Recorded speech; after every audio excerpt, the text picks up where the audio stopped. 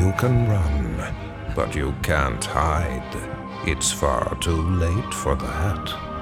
Welcome to the dark side, where the night never ends. As Fangoria presents Dread Time Stories with your host, Malcolm McDowell.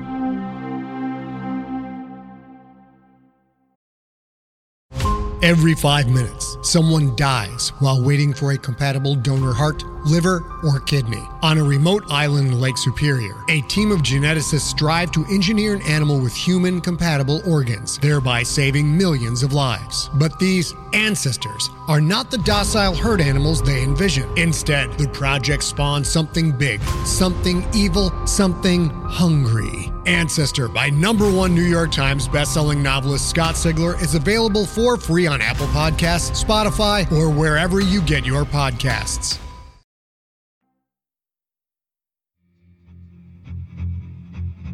The Roaring Twenties came to a whimpering halt with the stock market crash of 1929. But some businesses continued to thrive.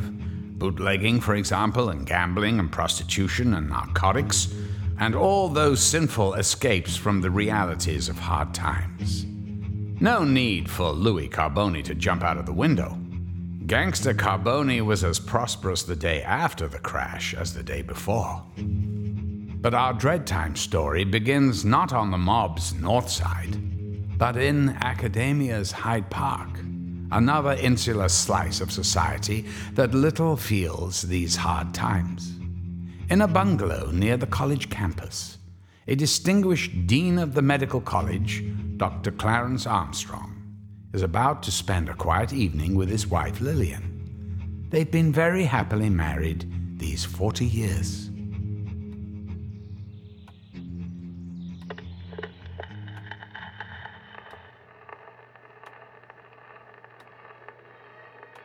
Dear, is your tea cold? Would you like me to refresh it? No, dear, and I don't need any more cookies. If any woman makes better sugar cookies than Lillian Armstrong, I'd like to meet her. I bet you would.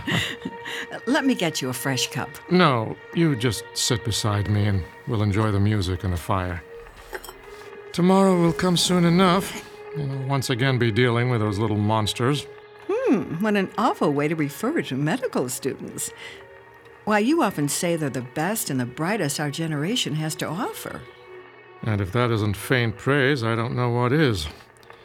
We have a terribly high failure rate at the college. So many of these students prove a dispiriting disappointment. They come in with fine undergraduate marks, but when push comes to shove, ignore that. We deserve our quiet evening.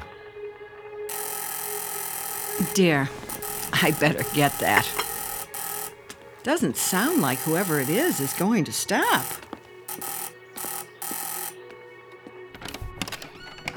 Yes, what can... Oh, my. Oh! My God! What is it?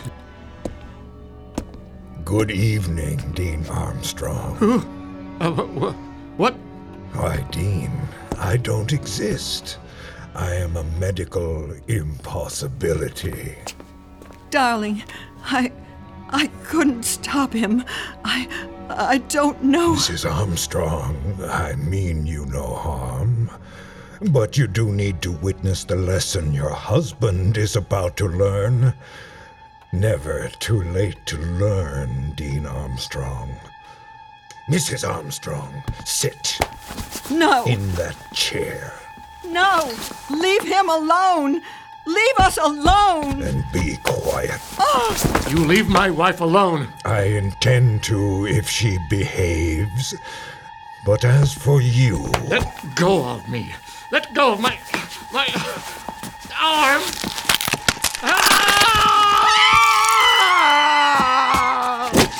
If you weren't so close-minded, Dean Armstrong, you'd know how to sew that arm back on. You could sew this one on, too.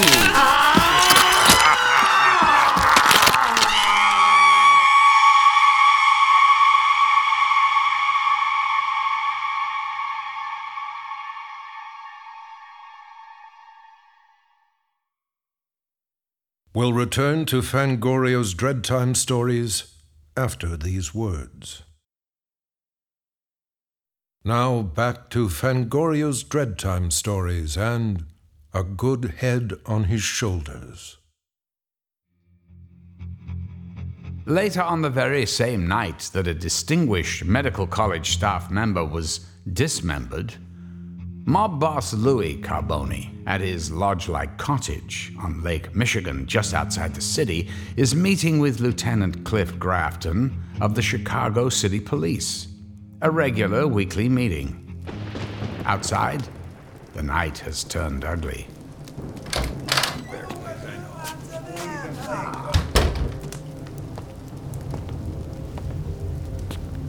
Lieutenant, this is one of them nights not fit for man nor beast that you hear about. Tell me about it. You should have seen the crime scene I just come from. Body parts everywhere. The victim's wife saw it all, and right now she's resting up in a padded suite in the kind of nightgown that buttons up the back. That medical school mangler again? Oh yeah, it's the mangler all right. He signs his work in gore. Louis Carboni is not a big man. His face is round, baby smooth, thick-lipped. His eyes are bright and dark, glittering under heavy black brows and a prominent forehead. Thinning black hair slicked back over a massive skull.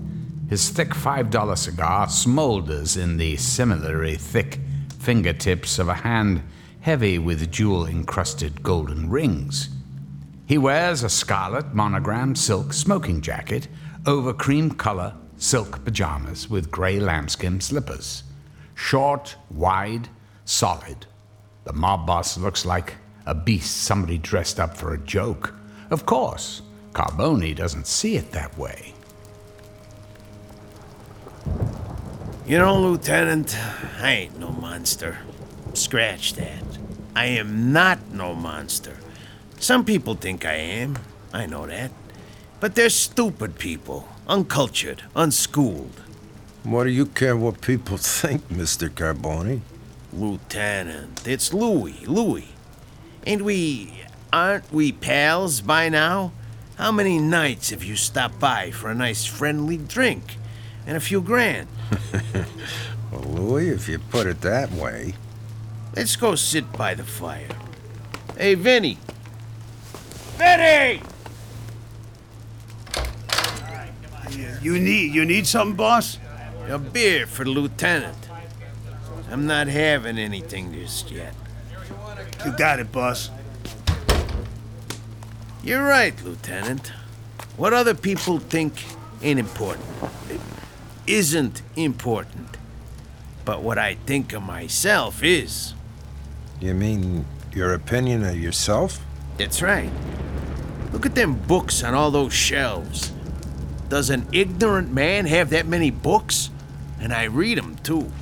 I can't compete on that score. You know who most of them books is about? You know whose bust that is over there? Well, it ain't Mae West's. That's Napoleon, right? Right. I know more about the little corporal than his own damn mother. He accomplished a lot at a young age, you know. Look what you've accomplished, Louis, at age 30. Damn right. I come out of the roughest neighborhood of Brooklyn, Lieutenant. My pop run a barber shop and was in solid with the Black Hand Boys, which is where I got my connections. Hell, I didn't know that. I thought your connection was Danny Torello. Danny's why I come to Chicago, God rest his soul. To help him run whorehouses. When Prohibition come in, it was me convinced Danny to expand. Even if it meant war.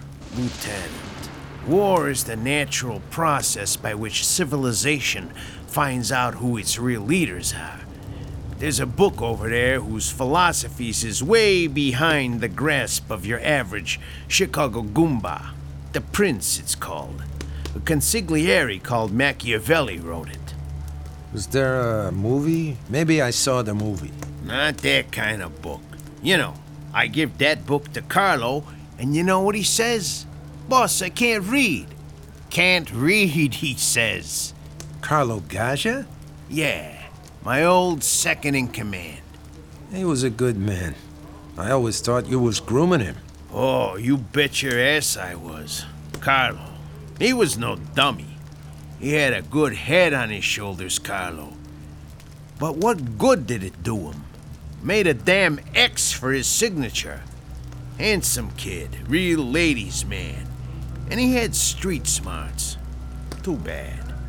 Too bad somebody killed him, you mean? It's hard being a leader of men, Lieutenant. You gotta make some sacrifices for the common good. I always thought you two was like brothers. Me too. Me too. But turns out, Carlo was cutting side deals. Hard way to go. Bullet in the throat. It was the Gianni bunch that done it. Did it. Right. Here you go, Lieutenant Grafton. Thanks, kid. You know, Lieutenant, only a monster has no conscience. Me, I feel bad. I feel sorry when one of my boys has to go away. It must be hard, losing soldiers in a war. Nah, lots of damn soldiers fall in any war. Pawns to be sacrificed. But sometimes a captain or a colonel or a major in an army can get ideas they shouldn't. Start getting too powerful for their own damn good, and well... I understand. Do you, Lieutenant? That paper sack you're gonna take home tonight? That little $3 grand sack lunch? You get that 'cause this is business. And certain unpleasant maneuvers are necessary in maintaining the proper power structure. I'm sure. Nothing personal. Somebody steps over the line, they get took care of. It's nothing personal. It's not like some monstrous act by some madman. Like our medical school mangler. Right. That maniac is targeting professors, doctors of all people, healers, people who help people, who train people. Who would do such a savage thing? Beats me. Beats the whole damn department. Yeah. I, better finish my beer and get going. Don't forget your sack lunch. No. This mangler killed tonight. What does that make? 7. 7 slayings in as many weeks. Bodies torn apart savagely. Limbs flung around quiet studies at cozy bungalows near Hyde Park, like a damn butcher shop that got upended. That crime scene tonight was like some crazy modern artist was splashing around the red. Listen, I don't want to go out through where your boys are. I'll exit the French doors, you don't mind? Sure. Snug those trench coat collars up, my friend. It's wet out there. Night, Louie. See you next week.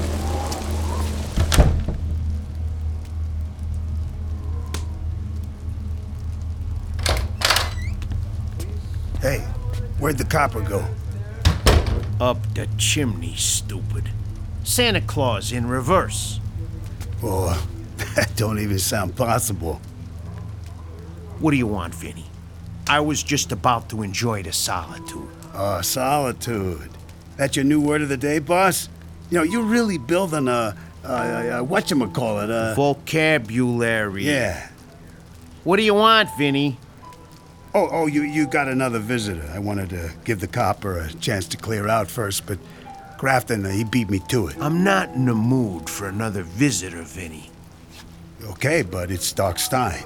What the hell's the doc doing here? We ain't sent him any patients in weeks. I don't know, boss, but he's acting real strange. Look all sweaty, nervous as a snake on a radiator. Looks like hell, too. Nah, I don't want to see him. Yeah, but boss, he says it's urgent. All right. Send him in.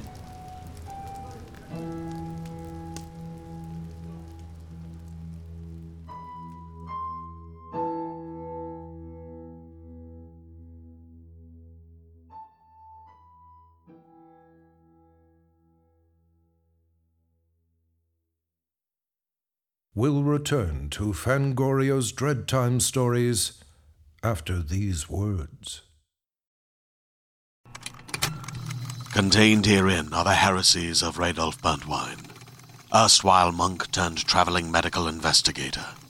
Join me as I uncover the blasphemous truth of a plague-ridden world, that ours is not a loving God, and we are not its favored children. The heresies of Radolf Burntwine, coming January 2nd, wherever podcasts are available. Hi, I'm Carl Amari. If you enjoy classic radio shows like The Shadow, Jack Benny, Gunsmoke, Dragnet, The Whistler, and Abbott and Costello, consider joining the Classic Radio Club. Each month, members receive 10 of the greatest classic radio shows of all time. As curator, the 10 shows I select will be the best sound quality and the most popular, along with a rare show sprinkled in to add to the fun. I'll also send you historical liner notes, plus photos of the radio stars. Members also receive an email each week with a link to the full 5-hour Hollywood 360 radio show. The links never expire, so you can listen to Hollywood 360 whenever you'd like. The first month membership fee is only $1, with each additional month under $10. And you can cancel at any time with no obligation. By joining the Classic Radio Club, you're supporting this show, so we thank you very much. Join the Classic Radio Club at ClassicRadioClub.com. That's ClassicRadioClub.com. Now, back to Fangoria's Dread Time stories and a good head on his shoulders. Carboni doesn't like doing the bidding of some minion, even an important one like Doc Stein. Meek little guy like that, weak chin, slighter build, ordinary features, and those piercing dark eyes that give Carboni the willies, nervous eyes. But Doc Stein knows where the bodies are buried. Hell, he buried most of them, or what was left of them, when the Doc's farmhouse crematorium got through with them anyway. Here he is, boss. Come in, Doc, come in. Mr. Carboni, thank you for seeing me. Vinny, you imbecile. Take his damn coat. He's sopping wet. Have some goddamn manners. Sure, boss. Anything else, boss? Yeah. Get the hell out of here. Sure thing, boss.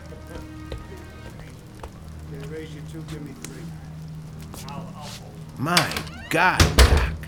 You got blood all over your smock. What did you do? Come straight from the operating room? You know the kind of impromptu practice I've been forced to lead.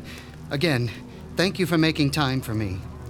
Always time for you, Doc. Pull up a chair. You're damp as hell. Sit by the fire and warm the old sawbones. Thank you, Mr. Carboni. Sorry about the short notice. I hate to impose. Hey, you're my staff medic.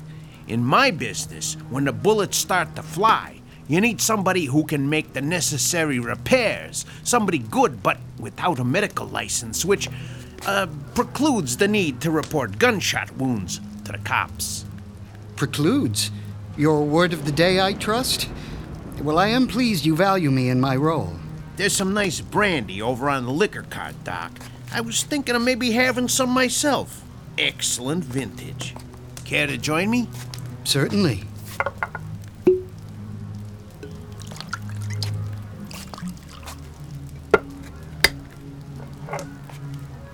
Here you go, Doc. This is my prescription. Thank you. I have to ask you to be patient with me, Mr. Carboni.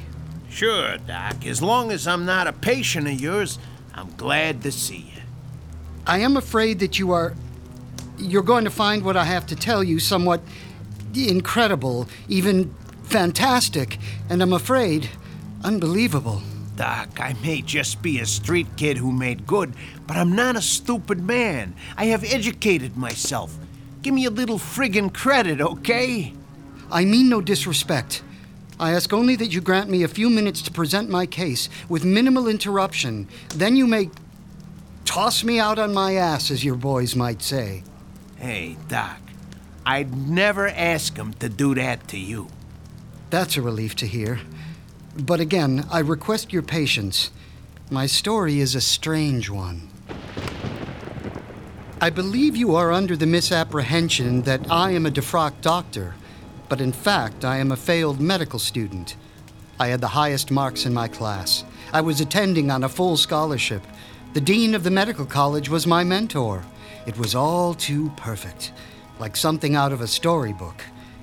I was a week away from graduation, ready to begin my internship, when I was indeed, if I may use the phrase again, thrown out on my ass. Why in hell, Doc? Why in hell? Because of my experimentation into areas where man is not meant to go. Or so have said the unimaginative, petty medical minds of this so-called enlightened century. One would think that the peasants who launched witch hunts against my forebears were endemic to the 19th century. Unfortunately, that is not the case. They exist, these feeble-minded modern-day peasants, amongst the highest level of supposed society and the upper reaches of academia. But I race ahead of myself. I know, Mr. Carboni, that you have assumed I was either German or Jewish or a German Jew. In fact, I am neither. My roots are in Geneva. Wisconsin? No, Switzerland. My family name was in fact once quite illustrious. It was distorted, courtesy of a cheap popular novel of another age, which unfortunately has endured, into something quite literally horrible. You see, my great-great-grandfather, after whom I was named, was Victor Frankenstein. And Frankenstein was not a monster. No matter what school children who've seen that cheap, recent Hollywood monstrosity may believe. Well, you know yourself, Mr. Carboni, how ridiculous Hollywood's exaggerations are. Yeah, I seen Public Enemy and Little Caesar. But are you saying Frankenstein was a real guy? Frankenstein was indeed a guy. A man. But more than just a man, a scientist. The most brilliant scientific mind of his age. You want I should refill your glass, Doc? No more brandy. This is fine. Suffice to say that my great-great-grandfather did indeed manage to construct a living man out of bits and pieces of dead ones. Doc, come on. Don't kid a guy. You assured me your patience, Mr. Carboni, and I must take you up on your offer. Okay. It is also quite true that Victor Frankenstein at his creation became adversaries, and that they were lost to mankind, to science, on some polar ice cap long ago. Best scene in the book, and they skipped it in the picture.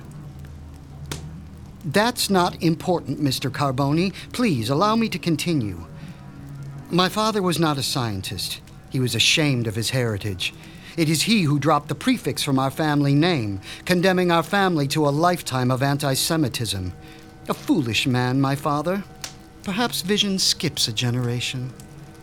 Yeah, or maybe it just comes out of nowhere. I don't know of nobody great in my family till I come along. At any rate, I stumbled upon my great-great-grandfather's papers in a trunk in our attic when I was but 16. I already had a keen interest in science, and reading these brilliant, exciting documents inspired me further. I made medicine my goal, not to be some meager MD, but to do medical scientific research in the tradition of my great-great-grandfather. And even at that tender age, I formed the ambition to confirm and to continue his data, to repeat and perfect his grand experiment. It was toward this end that I was working.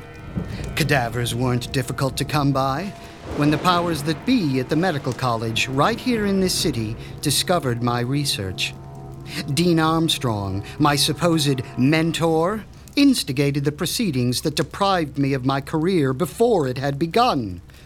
I was out in the cold, told that I was lucky the good name of the school had to be preserved, or I would have been turned over to the authorities.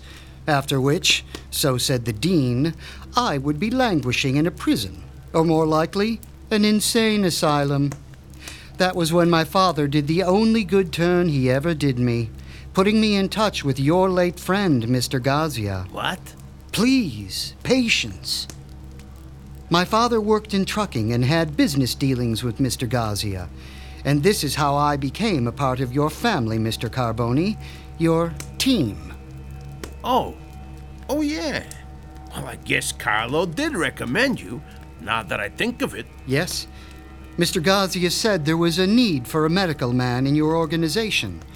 And soon I was set up with my farmhouse surgery. And since when? 1928? I've been patching up bullet holes and stitching up knife wounds and, on a number of occasions, disposing of patients who didn't pull through. Here, Mr. Carboni, is where you may truly lose patience with me. Here is where, frankly, I have possibly done you a disservice. What are you talking about? Please, I ask only that you withhold your judgment until I finish. It is from the cast-off refuse of your organization, the soldiers who have died in battle, that I have found the spare parts, the materials I needed to pursue my experiments. To be candid, these experiments have been dismal failures. These stitched-together patchwork men have remained useless piles of protoplasm on my laboratory table. One after another, they have been consigned to the crematorium. Until 3 months ago.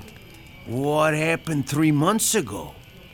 I recalled that my great-great-grandfather had kept his notes in the language of his native land, a Swiss-German dialect difficult for even a speaker of true German to understand.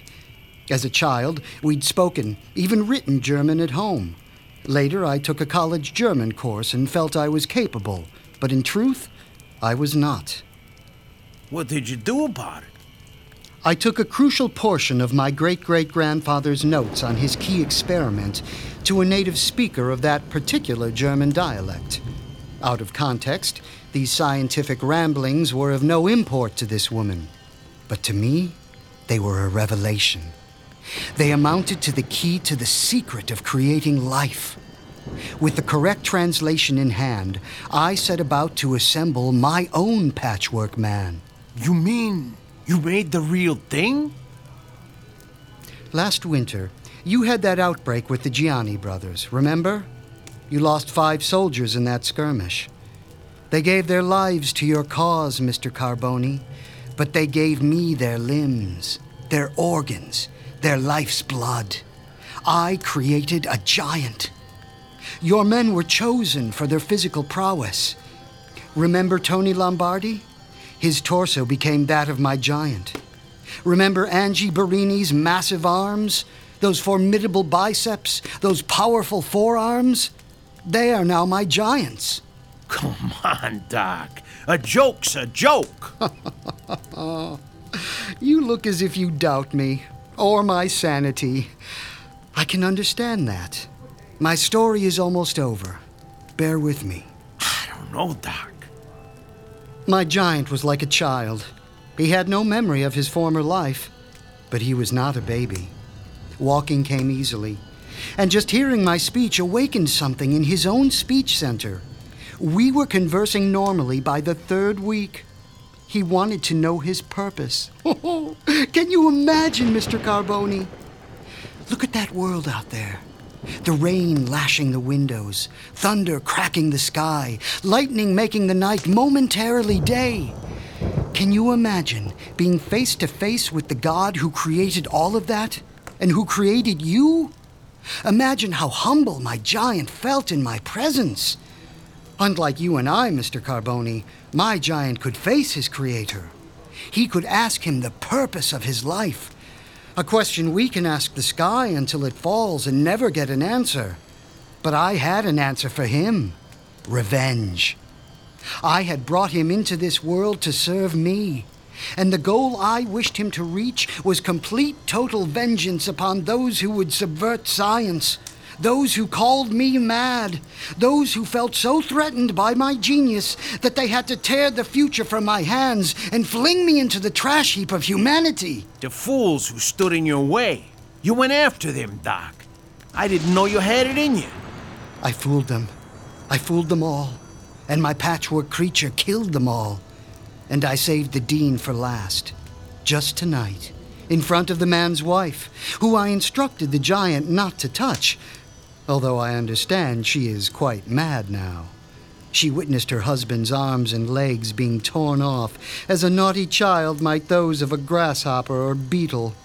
Their cozy study, not unlike this one, was sprayed with his blood, littered with his flesh, filled with his screams. And he was only the latest, the dean was. There were 6 before.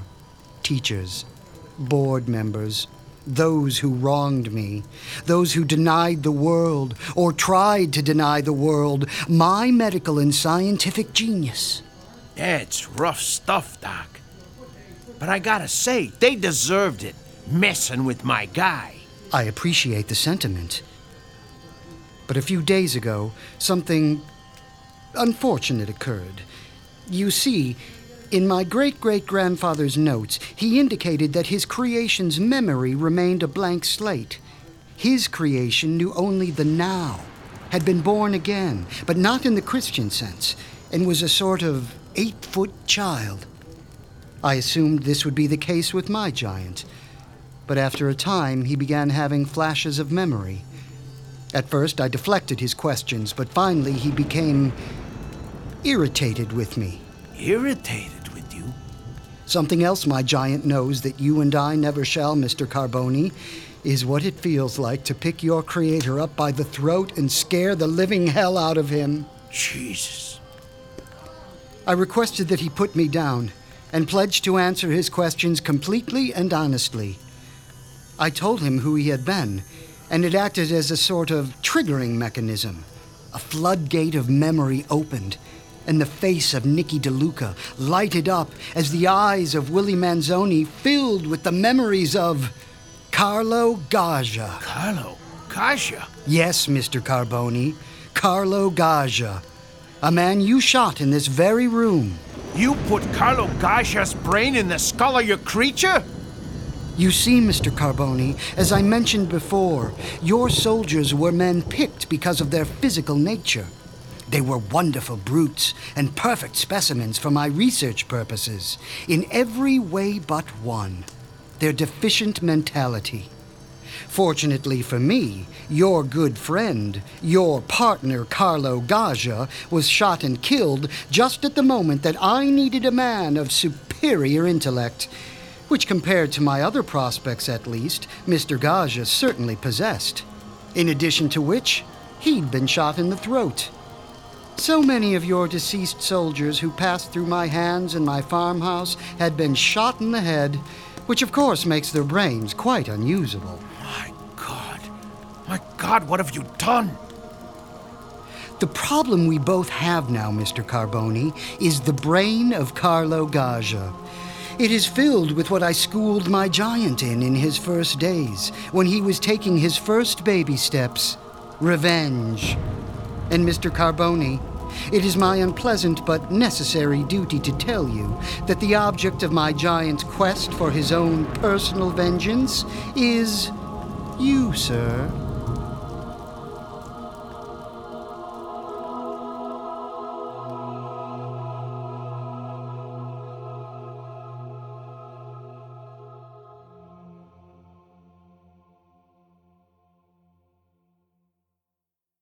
We'll return to Fangoria's Dreadtime stories after this.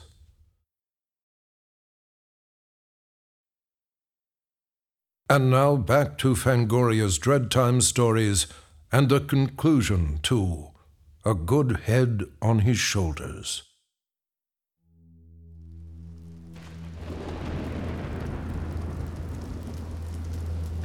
Dr. Stein, this crazy story, it's all true? Yes, sir. I thought at first you was nuts, Doc. But mother of mercy, can this Halloween nightmare be real? Oh, yes. There's no waking up from this. What do you have there? My kind of medical instrument, Doc. A .45 automatic. If you really ain't kidding, Doc, and this is all the straight dope, I owe you one. One and me like this. Think nothing of it. And unlike them medical school bums, I take you serious. I can see the benefits a whole army of men, like your Mangler, and and there wouldn't be a mob on the face of the earth that could stop me. That's probably true. What the hell was that? Thunder? No, I think someone's come calling.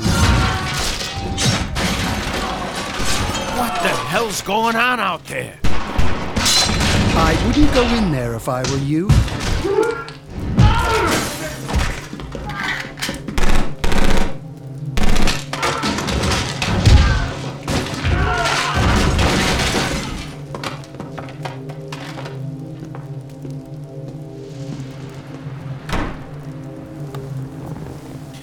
I think he's gone. I'm going in there. A 45 can stop anything. I don't know. I heard a lot of gunshots. Not 45s. I'll be fine. After you.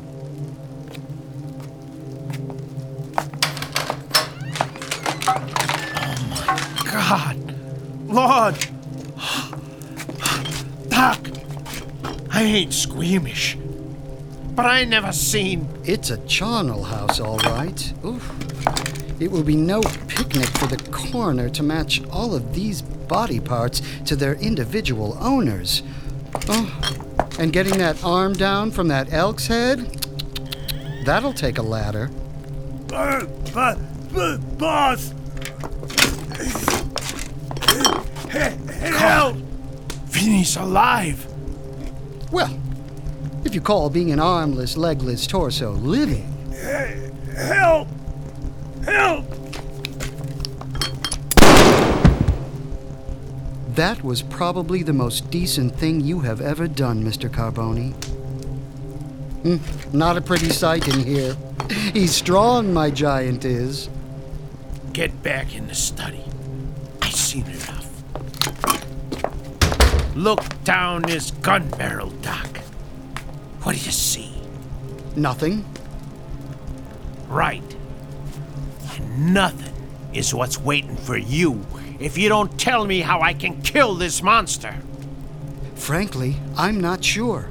His organs are all technically dead, although I suppose well-placed shots of sufficient caliber might stop the heart from pumping. Might? Trouble is, a side effect of my great-great-grandfather's creation process is a toughening up of the skin, a leathery effect, which most bullets can't even penetrate.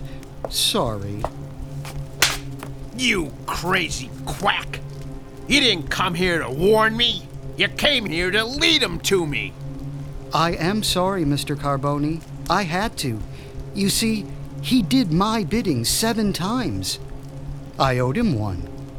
The only reason I'm not killing you is I might need you later. Sit down and stay put. I gotta get out of here. Damn, these French doors, they're stuck. Maybe... My God, it's huge. Not it, Mr. Carboni. He. Behold a man. Behold this stitched together monstrosity. Them Sal's eyes, and that's Joey's nose, and that skull. It's gotta be Tony's. But the mind is Carlo Gaggia's. Hello, Louis. Long time no see. You stay back. Stay back! Stay away!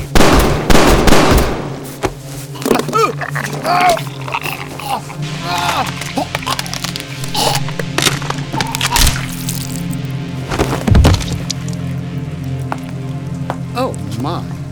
Was that really necessary? Tearing his head off? He's spilling blood like a kicked-over paint can. Where shall I put this ugly thing? Oh, that Napoleon bust there on the pedestal? Nap who? Napoleon. Another overly ambitious little general. Just knock that on the floor and put Mr. Carboni's decapitated cranium there for temporary display.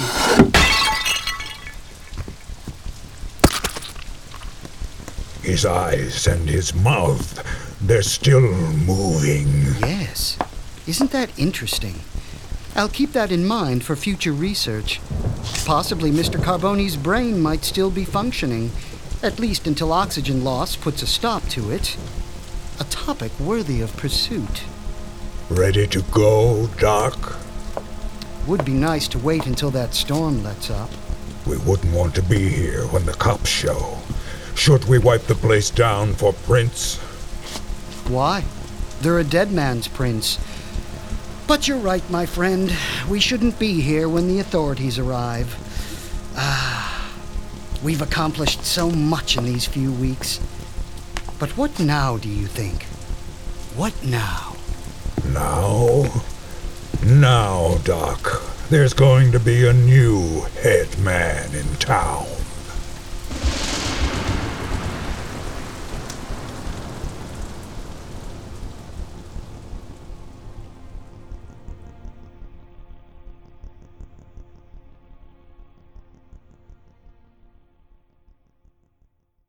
We'll return to Fangorio's Dreadtime stories after these words.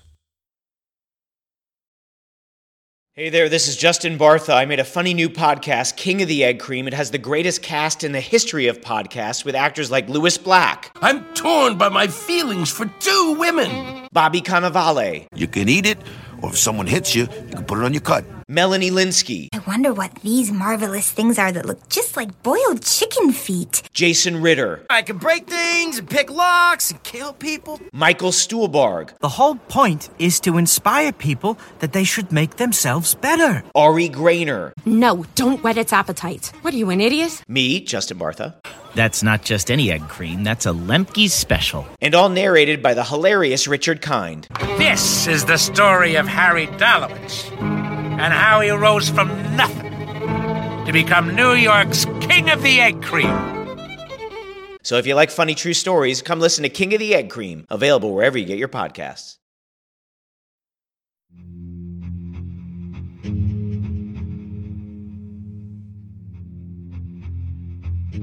A Good Head on His Shoulders was adapted for radio by Max Allan Collins and based on his short story. Heard in the cast were David Darlow as Professor Armstrong, Ellie Weingart as Lillian Armstrong, Joby Cerny as Louis Carboni, Jim McCants as Lieutenant Grafton, Norm Waddell as Vinny, Danny Goldring as the Monster, and Jamie Barron as Dr. Stein. Fangorio's Dreadtime Stories with host Malcolm McDowell is a copyrighted radio feature produced and directed by Carl Amari, executive producer Thomas DeFeo, associate producer Chris Rowe. Sound design, custom Foley effects, recording, and editing are produced in the Cerny American Sound to Picture Theater by sound designers Craig Lee, Bob Benson, and Tim Cerny. Original music composed and conducted by Chris Alexander. Join us next time on the dark side, where the night never ends, for another fascinating story presented by Fangoria Magazine. Jim McCants speaking.